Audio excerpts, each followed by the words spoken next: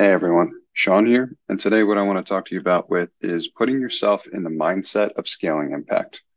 Now, the reality of the situation that we're facing today is that the problems that leaders at nonprofit organizations and their teams are attempting to solve are growing faster than we can solve them, which means we're going to need different solutions in order to be able to meet that growing demand. So, this show is all about figuring out how to scale impact.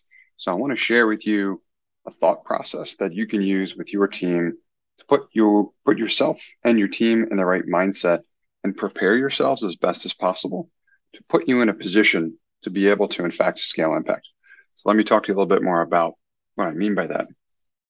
So because these problems are growing so fast, the previous way that we've been attempting to solve them, which is typically some form of an incremental change, isn't going to cut it, right? And so because of that, we need to think differently.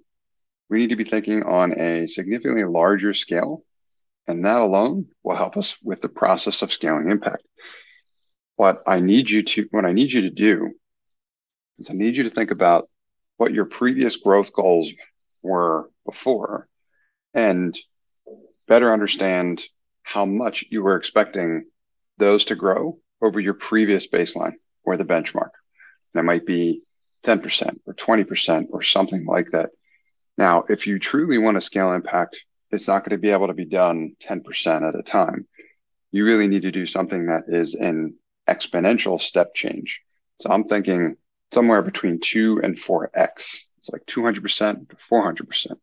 As in, how can you help more than double the amount of people that you're helping right now, right? And when you're setting these goals regarding scaling impact, they should make you feel somewhat uneasy because there will be more uncertainty when you're thinking about your growth goals that are this much larger than they have been previously. And the reason why they should make you uneasy is because the solution should not be obvious. And that is the whole point of this exercise.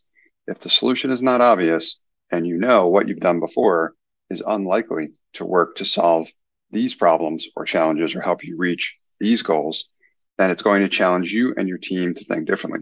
And that's exactly what we want. That's the point, right? Think differently in order to scale impact. So if you set these aggressive goals and you need to think differently in order to scale impact, you're going to have to consider any and all possibilities in order to help you get there. Now, what this turns into and what I'll leave you with today is this will turn into a great opportunity to meet with your team and do some brainstorming, to lay out the problem and the challenge that you have in front of you, to talk about the kind of results that you're looking for, to get everybody on the same page with the goal of scaling impact, and to think through how you might actually be able to get there after everyone is on the same page and understands that what you've done before isn't going to help you get to where you need to go now. Thank you for listening to this episode of Scaling Impact. I hope you got a ton of value out of it. If you'd like to learn how to scale impact at your nonprofit organization by more than double in less than half the time, I'd encourage you to sign up for my free 5-day email course at nextstep.io/impact. That's nextstep.io, nxtstep.io/impact.